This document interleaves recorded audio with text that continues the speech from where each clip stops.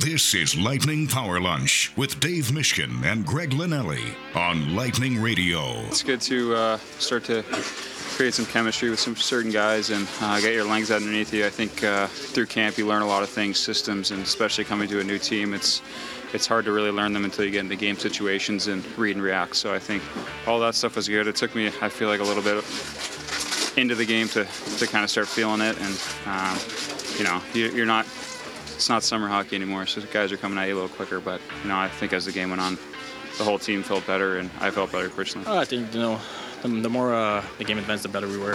Obviously, it's tough getting off the plane and going the ice right away. You're kind of cold, but obviously it was a little harder at the start, but we got better as the game was going. Actually, as that game went on, I was, it's going to say 5-2 against us, but I didn't think we deserved that result. Just some unfortunate plays, probably tough change. One ends up in the back for net. None of the guys are meaning for that to happen. Another tough bounce and the puck's in the net.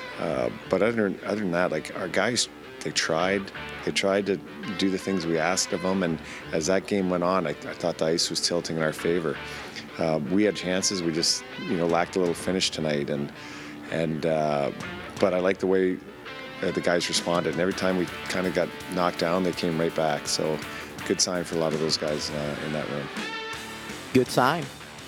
There's no doubt about it. Good sign that the games continue tonight. The Lightning lose last night, but there were some positives. Mish and I were talking about it throughout the broadcast, specifically on the post-game. Erik Erlendsson from LightningInsider.com joins us in about 15 minutes. Apologies for the voice. It's what happens when you have kids and they get sick, and then inevitably we all get sick. And they didn't learn the plan that you were supposed to have this a month ago before the season started. But isn't that just being a parent too? It just never goes according to plan, Dave, as you know, and Steve, and most of our audience out there. It just, you kind of roll with it. So if it sounds like I have smoked a couple of packs of cigarettes today, it's not. I'm just, I feel fine. It's just my voice. But hit us up on Twitter @Bolts Radio. We do want to get into the game a little bit last night. What to expect tonight. Looks like the Lightning partner made a couple of roster moves, but nothing major, and that's to be expected as you move forward with all of these games in preseason. Yeah, so as far as the roster moves are concerned, the Lightning do not have a lot of Canadian Hockey League players. I mean, they have players who have played in the CHL, but currently, organizationally, many of their prospects that are still amateurs are actually in the college game, meaning that they've already, entered their college training program. That's why the kids that were drafted and going to college do not show up for the rookie tournament or training camp. They are, at the prospect tournament, if you want to call it that, the week-long camp that the Lightning hold in July every year. But, for example, Isaac Howard, their first-round pick from a couple of years ago, he's playing in college, so he's not in training camp. The junior kids do show up, but the Lightning just don't have a lot of those players organizationally in this particular year. Two of them played in the game last night, Ethan Gauthier and Ethan Hay, and those were two of the players that were reassigned. And then a defenseman, Gill, who's been hurt and has not been practicing with the regular group. He is also a guy who was slated to go back to his junior team, Dylan Gill. So Gill was a Quebec player, as was Gauthier. They both went back to their junior teams in the Quebec League, and Hay went to his OHL team. And then there was a fourth player who was here on an invitation, and he also was hurt, so he didn't actually get to participate in the camp. So those are the four players that were reassigned. But, for Gauthier and Hay, we mentioned this, I think, on yesterday's show, Greg. It's not nothing that they got into the one game. That's a good step for them. So they'll take the experience from playing in the game last night and hopefully bring a little swagger back to their junior team. And then when they come for camp next year, the Lightning are going to monitor their progress. And maybe next year they get into more than one preseason game and they have an even more impactful experience in training camp. But I tell you what, like Gauthier had some looks as that game progressed. I mean, he had a 2-on-1 with Gabriel Fortier near the end of the game, and he kind of lost control of the puck, but it still was on net, and Kochetkov had to kind of make a quick reaction save or else it would have slid between his pads. So I think Gauthier was a guy who was trying to grab the game, and I thought he got stronger as the game went along. I didn't notice Hay as much, but, they're 18 years old. So this is as much about getting their feet wet. Now they have. Now the Lightning want to see other guys. These guys are always slated to go back to their amateur teams, but hopefully it was a good experience for them, and they will continue their development at the amateur level. I think that's what you always want. We always talk about the development of younger players, and what does that mean? Whether it's somebody in the AHL who is playing with NHLers or somebody in juniors that's getting an opportunity to play with professionals as well, even if it's a game, even if it's just practice. It's one of those things, too, where one of the things I always like when the playoffs begin, you have the Black Aces, and these guys come up. And I always feel like, is it more beneficial for those guys to not play in a game but to be around professionals, Dave, in that setting than it is to be playing games? And I think there can be an argument for both.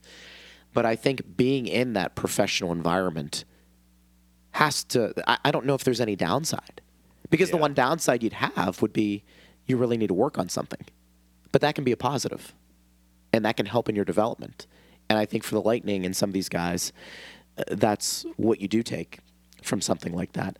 But I think maybe it shouldn't have to be stated, but in a game like this, you shouldn't have to talk about effort and playing with passion, because I think those are things you can control. Mm-hmm. But I think we both felt like last night, Lightning played hard. Yeah. I thought it was from that perspective, you can accept mistakes or digest them a little bit more if you're going hard. And I don't think anybody anticipated both teams being flawless. They weren't, but you can't control the effort. And I thought the effort was pretty good. It was, yeah. And we heard quotes to that effect. John Cooper said it. He felt they tilted the ice, and they did. They made some mistakes. I mean, they had some miscues, some turnovers, some maybe bad puck luck. They had one goal against on a line change on defense, or a defense change that was slow, allowing a breakaway. So Carolina was efficient at converting its chances. But I thought the Lightning showed pretty well. I mean, what are we looking for out of these preseason games? Are we looking for the results? I mean, the result's not going to matter after these 7 games, even after the game that we just saw last night. That result doesn't really matter. They didn't get the win, but I think that the way they played was how the Lightning want to be playing organizationally. I thought some guys showed well, and I'll mention this guy again. I mentioned him last night. I thought Barry Boulet had a really impactful game, and I'm not saying that just because he scored a really nice goal, which he did, but it might have been tied to the fact that he scored a really nice goal. That helps him have even more swagger, that the ice opened up for him and he had a beautiful finish. I thought he was commanding the ice last night, and that's what he's going to have to do to carve a spot for himself at the NHL level, because he's had his cups of coffee, and it's no longer a situation where he can just have a cup of coffee. He's in a way different boat, certainly, than the guys we were talking about 5 minutes ago, Gauthier and Hay. It's like, here's a little taste, right? Now go back to your junior teams and improve. Barry Boulet is in a way different spot. Clearly, he's been a pro player for a number of years. He's been a top scorer in the American Hockey League. No more cups of coffee. He has to demand his place at the counter, right? I thought he showed that last night. Yeah, and I think, Chief and I discussed it during one of the intermissions was, and I mean, this is an obvious statement, but sometimes the obvious is the biggest hurdle an athlete has to get over. Would you agree, Dave, there are certain things Barry Boulet needs to do when he gets to the NHL level. But would you agree accepting and maybe even excelling at probably playing a third or fourth line role is going to be a major, I don't want to say hurdle for him, but how he fits in that part of the team more so than in a top 6 role may determine if he is an NHLer with this team moving forward. Well, yes. I mean, look, is it possible if Barré-Boulet makes the team that he could find himself in a top 6 situation? It's certainly possible. Is it possible he would find his way onto the first power play unit? Well, his spot would be the Kucherov spot. So unless they totally revamp the way the first power play unit looks, or there is an injury and they have to move things around, the expectation would be that at best, Barré-Boulet would be on the second unit. That's something Erik talked about, I know, in the broadcast last night, that that's the spot from which he got the puck and then he moved to the middle and scored the goal. Is it possible he could take Ross Colton's spot at that right circle in the second power play unit if he makes the team? It's possible, but let's remember the second power play unit does not usually get a lot of time because the first unit is out there to start most power plays, and often if they're not scoring, they're staying out there for the majority of the 2 minutes. So it is going to be a different role than what he is getting and used to getting at the AHL level. But that is almost like, I understand what you're saying, that he's not going to be in these prime scoring situations, shift in, shift out. But I think what he can control is almost like, I'm not implying that he's not playing hard when he's had his chances in the NHL, but he has to grab the game. I think you can grab the game no matter what role you're in. If you're in a checking role, you can grab the game. We've seen Cirelli, Killorn, and Hagel grab the game when they've been used in a checking role, right? So he has the ability to put the puck in the net. He has the ability to make plays, and maybe he just needs to react a smidge faster at the NHL level because he has a smidge less time. It's just the nature of the beast than he has at the AHL level. But if he's in a third-line role or a fourth-line role, like, I don't think that should matter based on I think for him to make the next step, it's less about where is he playing and opportunity and how many minutes he's getting. I think he needs to make the most of his ice time every time he's out on the ice. And if I'm speaking frankly, I don't think that he's done that enough to this point in his career when he's gotten a chance to play at the NHL level. This is more of a maybe a hypothetical question. You mentioned foot speed in general, I think, with Barré-Boulet. That's always been a hot topic. And apparently, and again, it's hard for me to know, not seeing him as regularly as management, but we have heard that his skating is continuing to improve. And so maybe that was part of why he was able to command the ice more last night. I'm curious your perspective, and if our audience wants to weigh in, they can at Bolts Radio. Erik Erlendsson will be joining us here shortly. Bigger obstacle to overcome: lack of speed as a top 6 player or lack of speed in a bottom 6 role? So if you're a top 6 guy, we're assuming you've got a lot of skill, counted on to produce points. Is it more detrimental, partner, if you don't have the foot speed and you're playing that type of role than it is if you don't have that type of speed playing on a third or fourth line? Well, you're doing the thing that I always tell you I don't like to do, which is broad stroking. That's what I do. Hey, partner, you missed it. You missed it. Come on. So I will parse what you're saying a little bit. When you say lack of foot speed, are you saying downright slow, or are you just saying not Braden Point fast? Because there's a range there, right? So I think on the Lightning's fourth line last year, their lack of foot speed actually was a liability, and they made a concerted effort to get quicker. Which is why Eyssimont looked pretty good, right? When he came in. So you can have your skating be an asset, but if your skating is not an asset, that doesn't necessarily mean that it has to be a liability. You could just be, by average, I don't mean below average, I mean literally average. You can be an average skater and maybe slower than some, but quicker than others, and maybe that's what you're talking about. So, like, if Barré-Boulet's starting point, and this is what we heard when he turned pro, was skating is a problem. Well, maybe it's not a problem anymore, but he's never going to be a guy who can turn on his edges like Point or just flat out up and down speed like maybe an Asimon or a Mott or some of these other guys that we have talked about in terms of the Lightning getting a little quicker.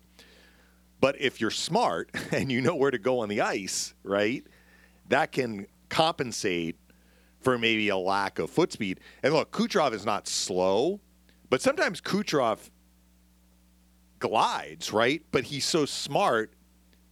I'm not saying that he can't skate fast. He can. But Kucherov is so smart that he sometimes doesn't have to skate fast because he knows where to go. He can anticipate where he needs to go to get the puck in a position where he can do damage, either by shooting or passing. So I think it's kind of an open-ended question that you posed, which is to say, are you slow or are you just not as fast as some other guys? And I think that's a pretty important distinction. But I think the distinction, once you make that distinction, the same is true whether you're in a top six or a bottom six. If you are flat out slow relative to other NHL players, you must bring something else to the table to offset that, whether it's being big and strong or an ability to read plays so you can compensate for, like, your lack of velocity, you make up with efficiency. You can read where the play is going, so you just get there a little quicker than if you took a longer route. You know what I'm saying? So you need to have some other tools in your toolbox to offset that if you're going to make it at the NHL level. But you can be just in the middle of the pack as a skater, and you can have success, I think, as a top six forward or a bottom six forward. But you have to have other things that you do, right? Yeah, agreed. And Erik Erlendsson from LightningInsider.com Erik can chime in on this with us, and I'm sure he heard that conversation. And it's great to be with you, bud. And I'm curious, you have some thoughts on that when it comes to speed, and is it a bigger deal if you don't have it in a bottom six, or do you think it's a bigger deal in that top six role? And he was referring to Barry Boulet specifically. I was. That's who we were talking about at the start of the show. Well, Dave, you gave the example there of Nikita Kucherov. I think the best example of that is Brad Richards, right? Brad Richards used to get criticized because he looked like he was just kind of loafing out on the ice at times. But it wasn't because he couldn't skate. It's because he was sort of internalizing, okay, what do I need to do? How do I need to get there? And what's the best route for me to take? Like, if you don't have speed, and it's a much different game, in 2023 than it was back in 2004, 2005 when Brad was at the peak of his career here with Tampa Bay. But, he got criticized for that a lot while he just looks lazy out on the ice. No, he's not lazy. He's just, he knows how to use his tools and his assets to a strength. And I think if you don't have that straight-ahead speed, and look, the game is faster. There's no doubt about it. And, John Cooper was even asked about this morning, about speed and how important it is in today's game. But if you know the route to get there, and there's always two ways to look at speed for me. Yeah, straight-line speed, Braden Point with his edge work and how he can kind of make the cuts. He's so quick and elusive in that way. But there's also speed of execution. And when you execute at a fast pace, you look faster. If you don't execute at a fast pace, you look slower. So there's those elements that come into it as well. It's hard to believe that Braden Point was criticized for his skating, his draft year, right? There's one of the reasons he was there still in the third round when Tampa Bay picked him. So I guess in a long-winded response to the question, I think speed is much more important in today's game than it has been in probably at any other point in NHL history. But that doesn't mean you have to be, Connor McDavid. There are other ways to utilize your skating. But if you can't get there, you're going to struggle in the NHL. And I think that's the big thing. I think you have to have the speed to get there. And whether that's straight line speed or some other way to get that route in your back pocket, I think you have to have some element of speed to it, and I think it's important from line 1 to line 4. So the reason we were talking about this, Erik, we were mentioning Barry Boulet, who I thought had a really impactful game last night, and I guess the question that Greg was posing was, could Barry Boulet fit on an NHL roster if he's not in a top six, where he has excelled at the AHL level? I guess the question that I would ask of you is, what does Barry Boulet need to do to not only earn a roster spot, but keep a roster spot at the NHL level and be impactful at the NHL level? He has to be who he is, right?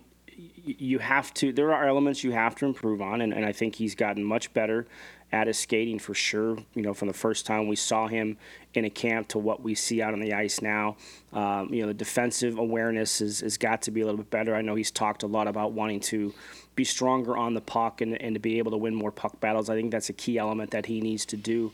But at the end of the day, you have to be who you are on the ice, and whether you're asked to play a top six role or you're asked to play a third line role, you still have to play your game, right? And I think that's the big thing with Alex Barré-Boulet is, you look at a guy like him and think, okay, he has to play top 6 minutes or he's not going to be effective. And maybe on some levels that's accurate, but I don't think it's totally the end-all, be-all. I think that there are ways to be who you are as a player if maybe you're not getting as many minutes as you do in the AHL. Right, and some of the other elements that they've asked him to do down in Syracuse the last couple of years has involved killing penalties, something he never did early in his career here. So he's trying to learn, some of his perceived weaknesses and try and make them better to put himself into a position where he can make an NHL roster. And certainly, we're only a week into training camp now, but he's been pretty consistent on that line there with Tanner Jeannot and Nick Paul, including last night's game.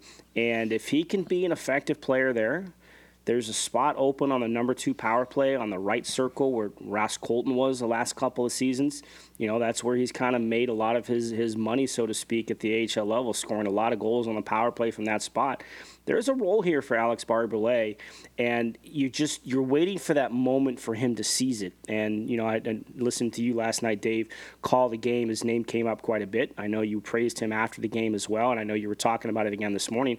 Is this his moment now? Finally, he's 26 years old. He's not 22, 23 anymore. This is his time, and I think he understands that. And early on, it looks like he's ready to seize that opportunity.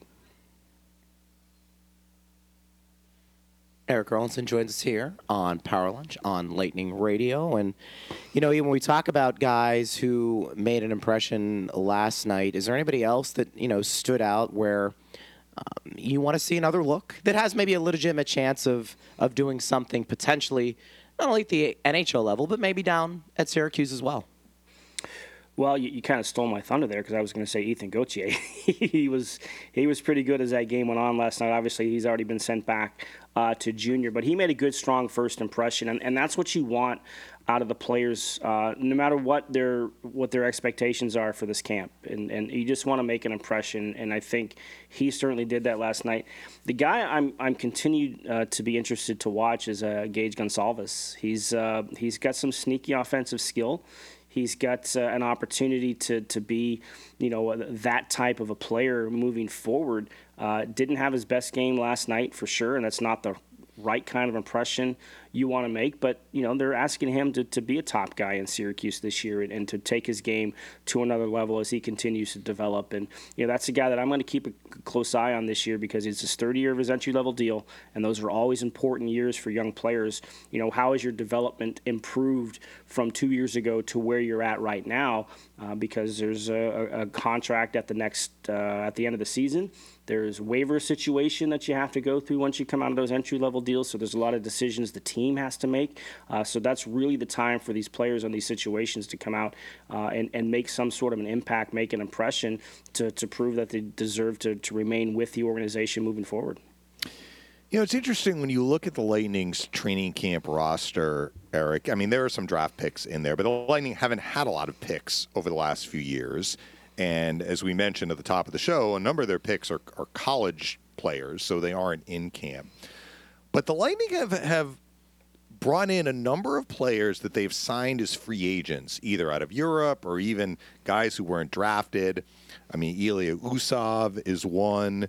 Lilleberg, who played in the game last night, is another. Look at Declan Carlisle. What is your impression on some of these guys? Merila, who's going to play tonight, is another one. They just signed him. What is your impression of some of these guys that were not drafted but now are a part of the organization? And how important has that been for the Lightning to kind of refill the coffers, for lack of a better way of putting it, in the absence of just the number of draft picks relative to other teams. They have not had as many over the last few years. Well, it's a tool at their disposal for the scouting staff and the pro scouts for sure to try and find some of the players, and they've had success. I mean, Tyler Johnson was an undrafted free agent, not out of Europe, obviously out of the Western League when he came in. Yanni Gourde was cast aside by the San Jose organization and was brought in, and they see some elements. So they're really, really good at identifying these type of players. I was really hoping to see Simon Ryfors get a chance this year. Obviously, his contract was up after last year. He had a great season in Syracuse last year, but there was no promise of an NHL position here, so he went back to Europe. I think Merila falls into that same sort of category. He's an older player, 25, certainly has some experience under his belt, and was able to put the puck in the net over in Europe. It's important for an organization like the Lightning, who haven't had high draft picks, to maybe identify, and maybe you find that diamond in the rough. Maybe you find a guy who's a little bit of a late bloomer, that can come in and be somebody who makes a contribution. I mean, even Ross Colton sort of kind of falls under that same sort of category, right? A late round draft pick, was a college player, went and played in Vermont for a couple of years before he came here and signed his contract at a little bit of an older age, and developed and turned himself into what he ended up being. And Colorado's going to reap some of those benefits now with where Ross Colton is. Cole Koepke is kind of in that category as well as Ross Colton. A lot of similarities between those two. So identifying some of these players, and specifically too, sometimes you don't want to have too many junior players drafted, and that kind of sounds a little crazy, but if they all have to have contracts at the same time, you are limited to 50 organizational contracts per season, and a lot of teams don't even go to 50. They want some flexibility in terms of roster movement, but you have to have guys who are at different points of their development and everything else too. That's where the college picks come into effect. I know there's a ton of players in college right now in this organization, and then identifying those players in Europe. So it's important to have your pro scouts and your scouting staff looking for those type of players, because every once in a while you will find a Yanni Gourde. Every now and then you will, as Erik Erlendsson intelligently pointed out. When I say that and intelligently, that's going to make you feel pretty good. Where's my wife? Where's my wife when I need her to hear that statement? Well, she's not gonna buy that. I actually thought you were going to say, Greg, that was a great question to start this whole interview off. I would never do that, Greg. I don't know why you didn't do that. At Pulse Radio, as our conversation continues, a little off topic, but I'm curious, when you take a look at Steven Stamkos, I know you know him well. Any reason to believe the contract thing? I think we think it probably bugs him.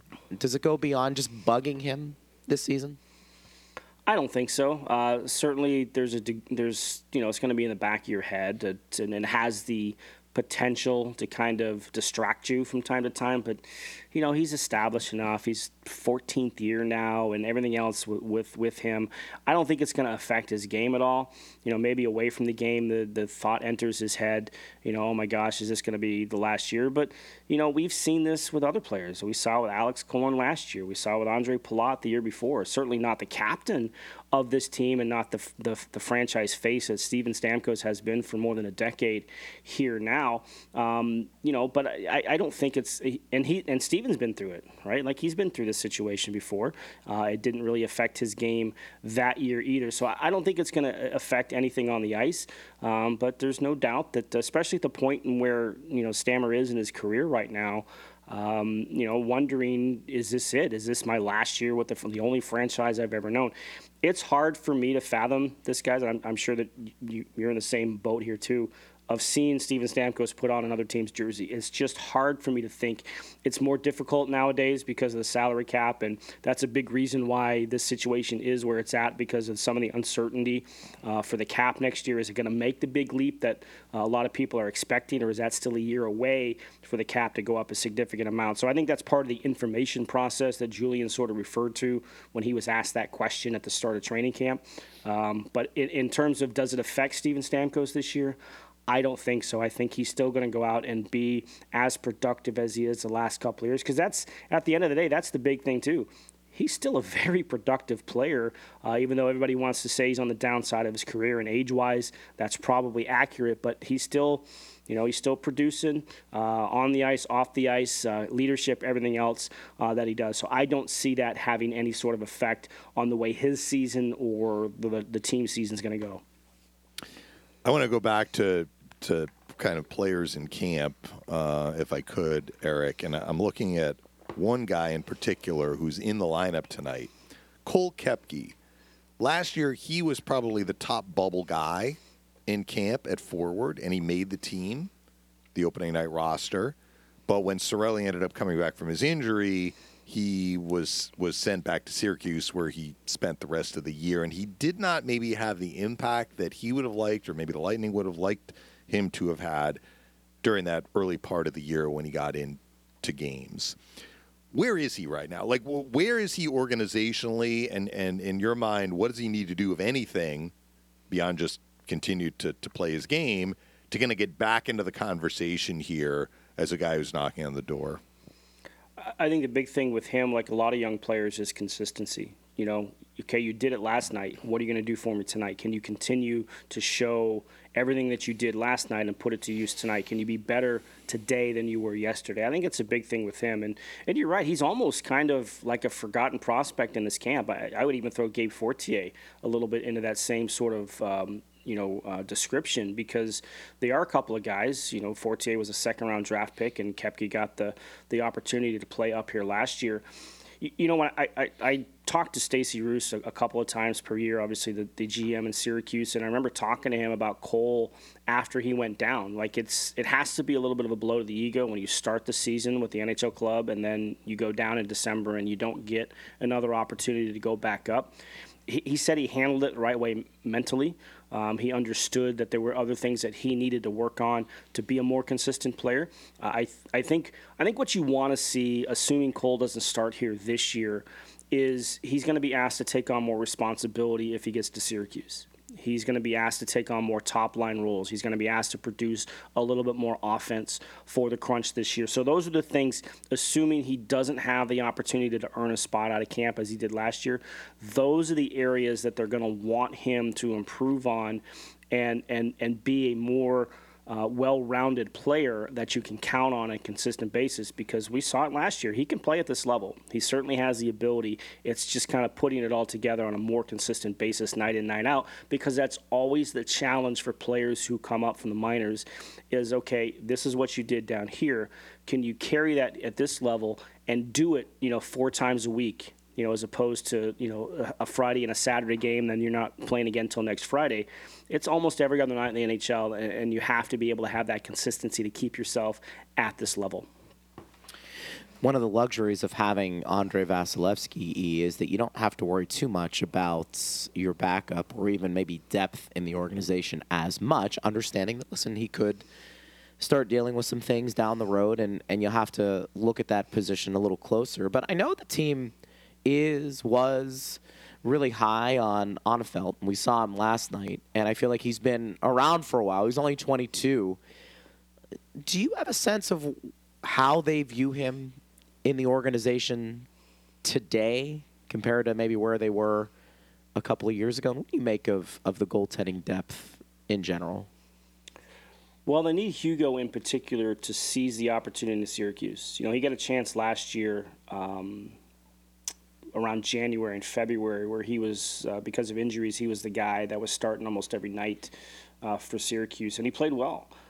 But again, going back to what I just said about Koepke, it's consistency. Can you continue to do that night in and night out? And I think that's the challenge for Hugo right now. I think they view him as right now, if we're heading into the season, they want him to be the number one guy in Syracuse. They want him to take, the important games and the big minutes in the AHL this year, and continue to hope that he can be somebody that develops into next year or the year beyond that can be in the NHL, because again, he's entering his 3rd year of his entry level deal, and then waivers comes into the situation and everything else. The business side of it starts to kind of entangle yourself into some of the decisions that have to be made. But they need depth. I mean, you're right. Andrei Vasilevsky's good for 55, 60 games, but if you get into a situation like a couple years ago where he suffered that fractured foot and Louis Domingue came in and played well enough to get them through that situation, I don't know if you have that depth. I mean, Jonas Johansson is still a bit of a wild card at the NHL level. I know what they think he can do, and you have to have trust in your scouts that they've identified that. But you need it. Look at Vegas. Weren't they down to like their fourth goaltender last year? If we want to count Robin Lehner, who obviously didn't play last year, but they were down to number 4 on their depth chart, and they were still able to win a Stanley Cup.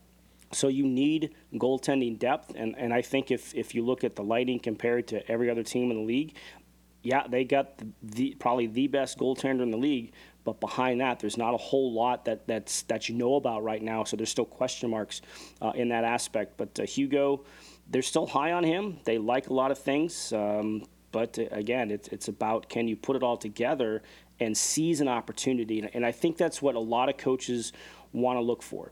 Can you seize an opportunity when it's there in front of you? What are you going to do to make the decision easy for us to put you here because you've earned it?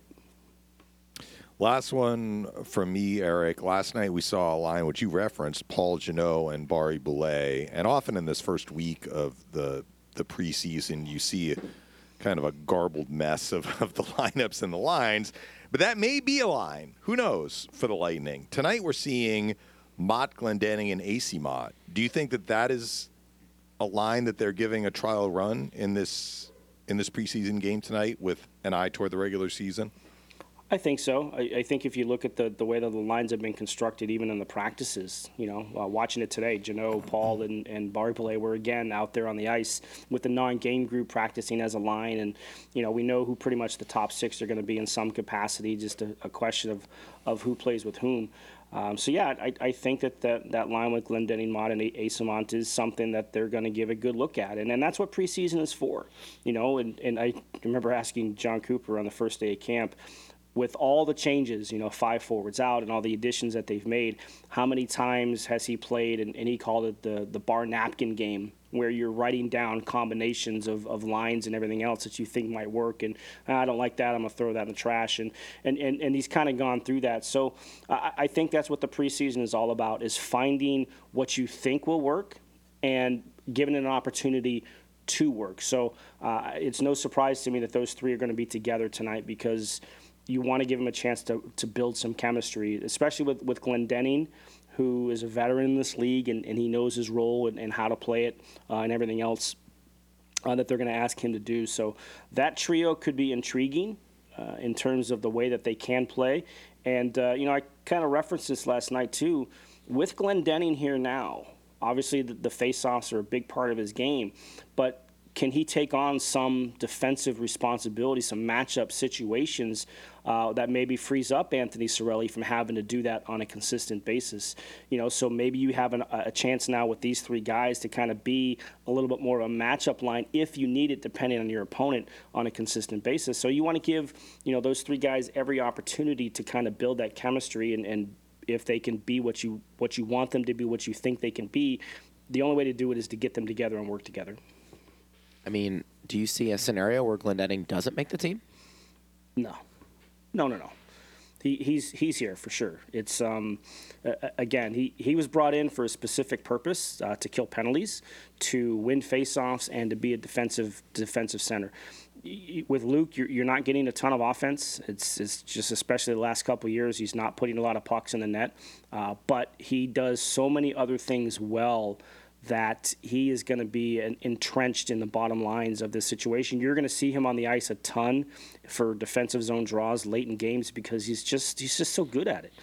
They haven't had a player like this, and Dave, I know you mentioned it last night with Andrechuk and Taylor, and Chief even brought the same thing up when we had the conversation off the air with Glendening, that they just haven't had that type of a player that can consistently, I'll get that out, to win faceoffs at important times in games. So, no, Luke, you're going to see a lot of Luke Glendening in tight games that they're trying to protect leads. So he's absolutely, I think, a key member of the 4th line of this team. He's a lock, and I love it. I love it. Well, Stone cold. I know. We're going to talk to you tonight throughout the broadcast, and we look forward to that, and we'll talk a little bit more hockey. Hey, it's a great time of year because we are talking hockey. You got it. Well, thank you, sir. Appreciate you. Thanks, Eric. All right, talk to you tonight, boys. All right. Erik Erlendsson, lightninginsider.com. Always appreciate his analysis, and it's always good to get his perspective. Want to take a couple questions, partner? Yeah, let's do it. Al says, do you think that Sherry is a lock? Is ABB fighting for a second line spot? As good as he played last night, I still don't see BB fitting as a bottom six.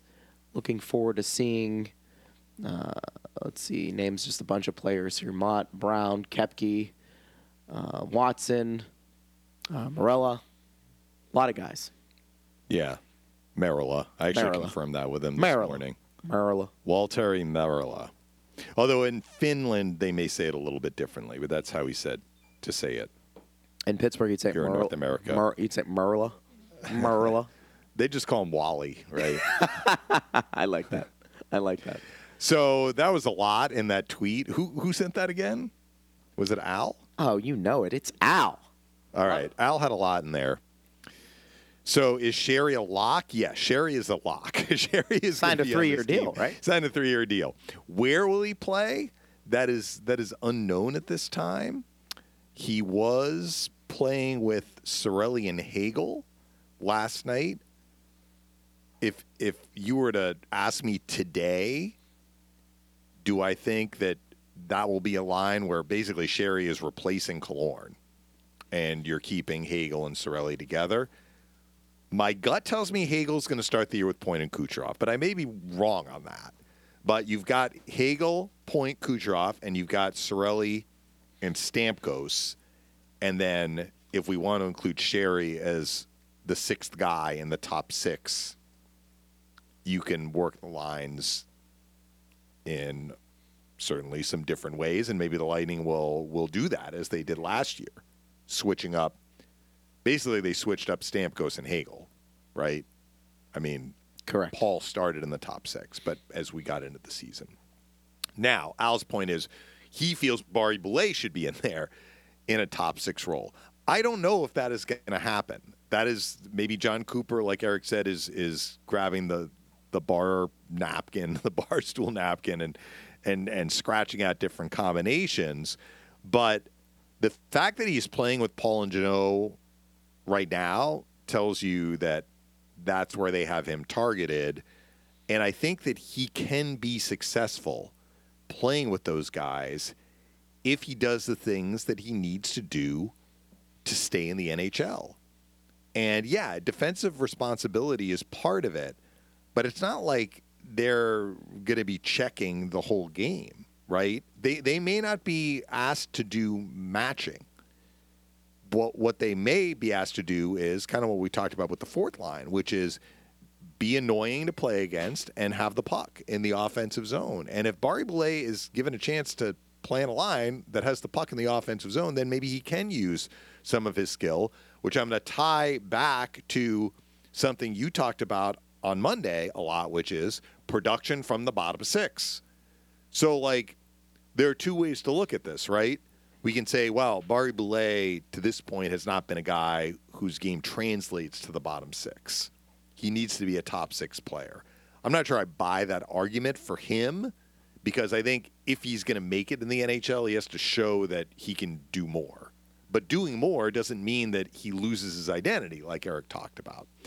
So if we're gonna put Barry Boulet on the third line and put him into a bottom six, well, maybe that does lead to more production from the bottom six, because you have an AHL scoring champion playing in the bottom six and maybe getting some power play number 2 time. We'll see. I know Al had more in there, but I guess what I'm saying is Sherry is a lock, and right now it looks like Sherry's going to be in the top 6. Barry Boulet, I don't believe, is a lock, but the early returns have been positive, and he's getting an opportunity to play in what we would probably look at as the third line. You know, and if he was not doing well, he would be moved off that line, Al. So obviously the coaches are liking what they're seeing from him. Not only last night, but last night I think was an important step for him. You know, we forget about Cole Koepke. Not that you did. Yeah. I'm just saying in general, because I well, think he's in the lineup tonight. But I mean, I feel like there was some hype surrounding him last year. We saw him, Yeah. and then he gets hurt. I feel like he's a little bit under the radar as well because I think he can bring some size, some jam, a little bit. I don't know what type of offense he has, partner, but I think he's an intriguing guy to keep an eye on.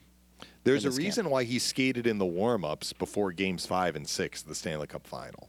When Cirelli was, let's call him, questionable, right? He played, but if he was not able to play, who was coming in? Koepke. That's why he took warm-ups. So that's how highly the Lightning thought of him at that point, back in late spring of 2022. But clearly, like organizationally, I say clearly, I mean, I'm reading the tea leaves here, but just based on his use, it feels like other guys have passed him. Based on where we were at this point last year. And I think that's where, a strong preseason can help. Yeah. Get back in the good graces.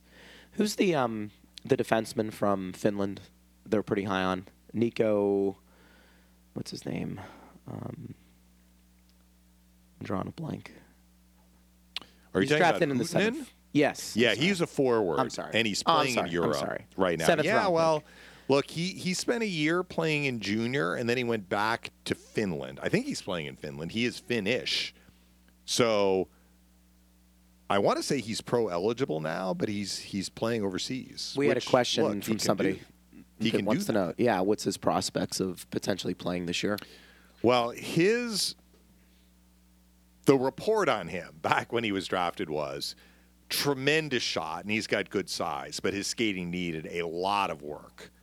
And this is when he spent a year in Everett in the Western Hockey League, which is actually Stacey Roost's son, Austin Roost, was drafted by Nashville and actually got into a preseason game for Nashville on Monday. He was like Gauthier and Hay. He got sent back to his junior team. He's playing in Everett. So I think Stacey Roost, I'm not sure if his son was playing in Everett when Huhtinen was there, but they certainly saw a lot of him when he was playing in Everett 1 year. That was the year after they drafted him. And they felt his skating improved. And then he went back to Finland. And the COVID situation might have had something to do with that. As I'm saying this, I should probably look him up and give you the exact years that we're talking about here. But my sense is that his skating is continuing to improve, but the reason that he's not here right now is that he's playing in Europe. So, of course, I just misspelled his name. So I may have to let you talk, and then I'll. No, you're fine. No, you're fine. But that's the situation with that player. He's still Lightning property, quote unquote Lightning property. They still hold his rights. Right. And, it's these guys we don't get a chance to see a ton, but maybe there's an opportunity down the road for them to crack the lineup at some point. And I think anytime the Lightning take a flyer on somebody like that, with the Lightning, you always are willing to give them the benefit of the doubt that they know what they're doing.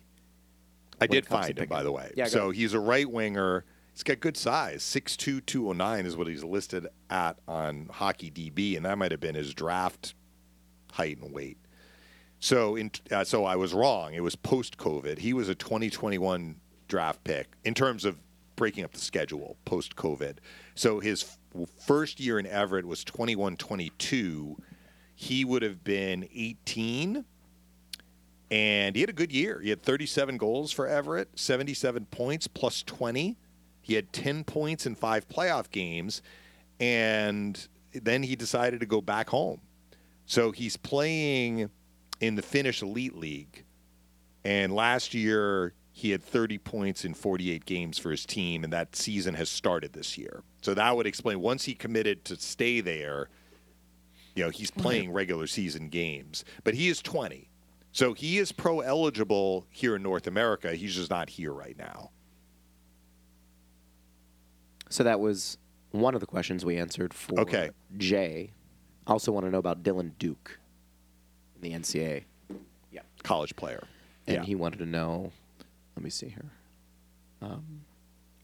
He basically wanted our thoughts on those prospects. Well, I confess that I'm not watching college hockey. I do know that Michigan had a really good year last year, and that was Dylan Duke's second year at Michigan. And they made it to the Frozen Four, right? Here in Tampa. Steve, I think, was there behind the bench. Did they lose to Quinnipiac? Quinnipiac beat Minnesota in the final in that overtime game. I want to say Michigan was one of the teams, right? I don't remember which team they lost to. Yeah, they were in the Frozen Four. It was Four. Minnesota. Yeah, they lost to... Did they lose to Minnesota or Quinnipiac? They lost to Quinnipiac. Okay. So Michigan was loaded last year. I mean, you look at their roster, this Adam Fantilli, who was, top 3 pick. He was on the team. Luke Hughes, who ended up playing with the Devils, defenseman. He had 48 points in 39 games. He was on their team. So, look, Dylan Duke is playing or was playing, and I'm presuming they're still really good, on a top college team. And so, he's not maybe getting as much of an opportunity as he might be getting now that some of these guys have moved on. But even having said that, he had 18 goals last year in 41 games. So... good for him. Yeah. And I want to say, so he played in the World Juniors last year as well. For a second, I thought he might have played in the World Championships. That was where remember Brian Engblom went and called those games? I do. For TSN. He's not listed as having played in that tournament. He says so Dylan Duke's I don't think brother, that he played for Team USA, but. He was just texting me. He said Dylan Duke's brother is also at Michigan this year. Okay. Wonderful. Yeah. That's fun. But the Lightning have a fair number of players who are playing in college. Like, here's an example. You think Max that's by design? Crozier. Well, I mean, I think they take the player that they want to take. But Max Crozier is in the lineup tonight. He's a right-handed defenseman. They actually have him playing the left side. He's going to be on a pair with Perbix, and we can get into the rosters in the next 9 minutes quickly because the Lightning are seeing a loaded team tonight in Nashville. They're playing a lot of their regulars. But Crozier was a college player. He played at Providence. So we didn't see him in any of these camps. He was a 4th-round pick in 2019.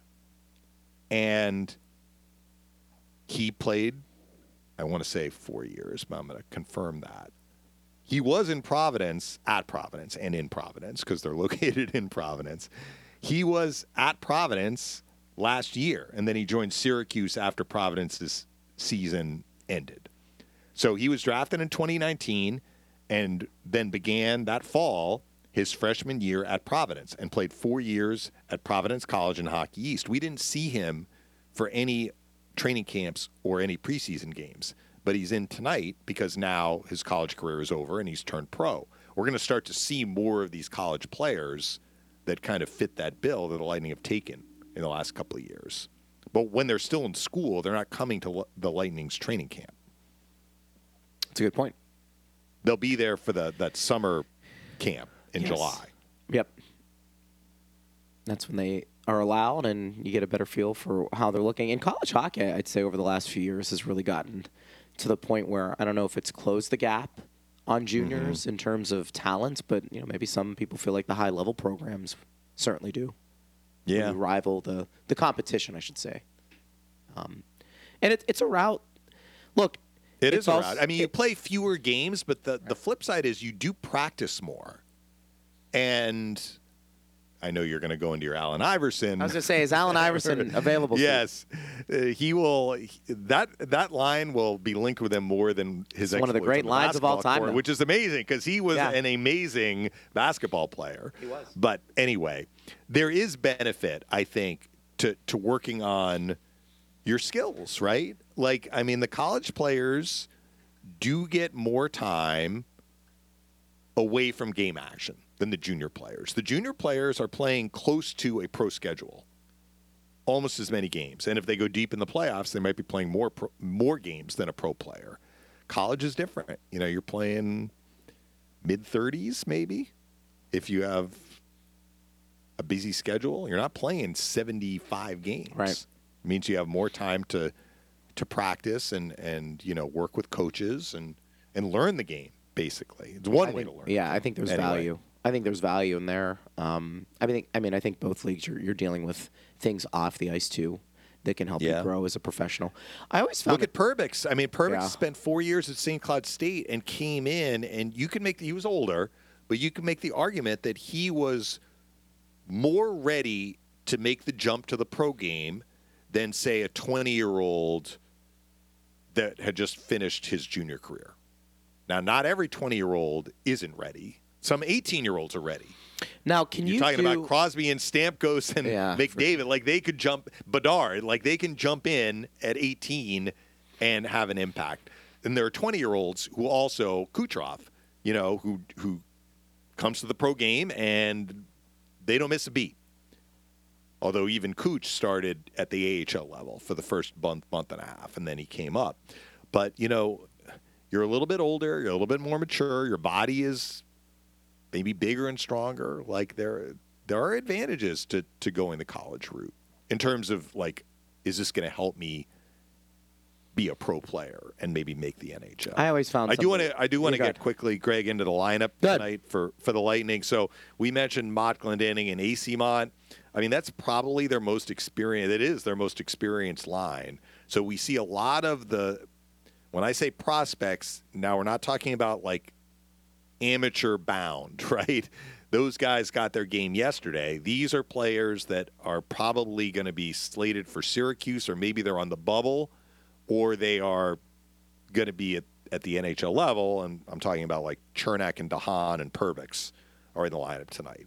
But you see Crozier, his first preseason game. Sean Day has been around for a while. He's in the lineup tonight. Jack Thompson was a draft pick of the Lightning, and he was a third-round pick in 2020. He was in Syracuse last year, so this is his second pro year.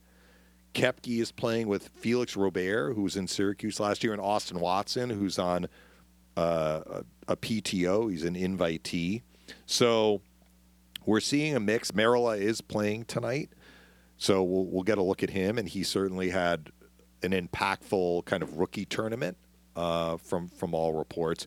But the Nashville lineup is very close to an NHL only lineup. So they had a split squad doubleheader against Florida on Monday, where they played a lot of their young guys, and the guys I'm going to mention didn't play in either of those games. McDonough, Forsberg, O'Reilly. Ryan O'Reilly's now there. Luke Schenn, Roman Josi. All these guys are in tonight. Did you know that they are looking at pairing Schenn with Josi? What a great story Luke Schenn is. I was going to say, has there been another player that's turned around his career than Luke Schenn? I mean, he signs a 3-year deal based on what he did, especially with Toronto at the end of last year after he got acquired from Vancouver. But their top four, as it looks heading into the season, based on how they want things to shake out, and these top four are playing tonight: Josi, Schenn, McDonough, and Tyson Barrie. Barrie came over in the deal that sent Ekholm to Edmonton last year. That's their top four. You know what that tells me, too? And without even looking at Nashville's forwards for this year, one, they obviously trust Schenn a great deal. But that tells me that they're basically telling Josi, you're going to play offense as much as you're going to play defense. And Schenn's sole responsibility. Well, that's what he's done, right? He's led their team in scoring 4 years in a row. Don't go beyond, but even maybe more so, don't even go beyond center ice, Luke. Just stay back. when Josi's on the ice. And I don't want to say it's an NHL roster, because they have some bubble guys. So a couple of these guys came up. Well, Luke Evangelista came up at the end of last year, as did Phil Tomasino, because Nashville had injuries, including to Forsberg, who's healthy now. And they had an impactful run. Nashville just missed the playoffs, but Tomasino and Evangelista were really good in the latter part of the year. But now that Nashville has gotten healthy, meaning Forsberg is back, and they added Ryan O'Reilly, maybe these guys are not going to make their NHL roster. So I didn't mean to imply that basically this is like the roster we're going to see on opening night when the Predators play the Lightning here on October 10th. But this is a far more experienced lineup than what the Lightning are dressing tonight. And Saros is playing. Yeah. So it'll be a good test. And yeah, it will be a good test. We're on the airwaves, at 8 o'clock? So we've got the 7:30 for you, my friend. 7:30. Well, that's the puck drops with Dave, and then I'll have the pregame there at 7:30, getting you ready for that game. And then, of course, we'll have Eric and Chief and Kren and all of the cast of characters leading into the game call. And it should be a lot of fun. You can listen to it on these airwaves. And then, partner, we'll be back at it again tomorrow, recapping the game. I'll talk to you We'll tonight. be back at it tomorrow. Yes. All right. Hopefully my voice is passable, and we'll get it going again. Thanks to Steve Ersnick. Thanks to Erik Erlendsson. We always appreciate him. And thanks to you for listening. I'm Greg Linnelli. You've been listening to Power Lunch on Lightning Radio.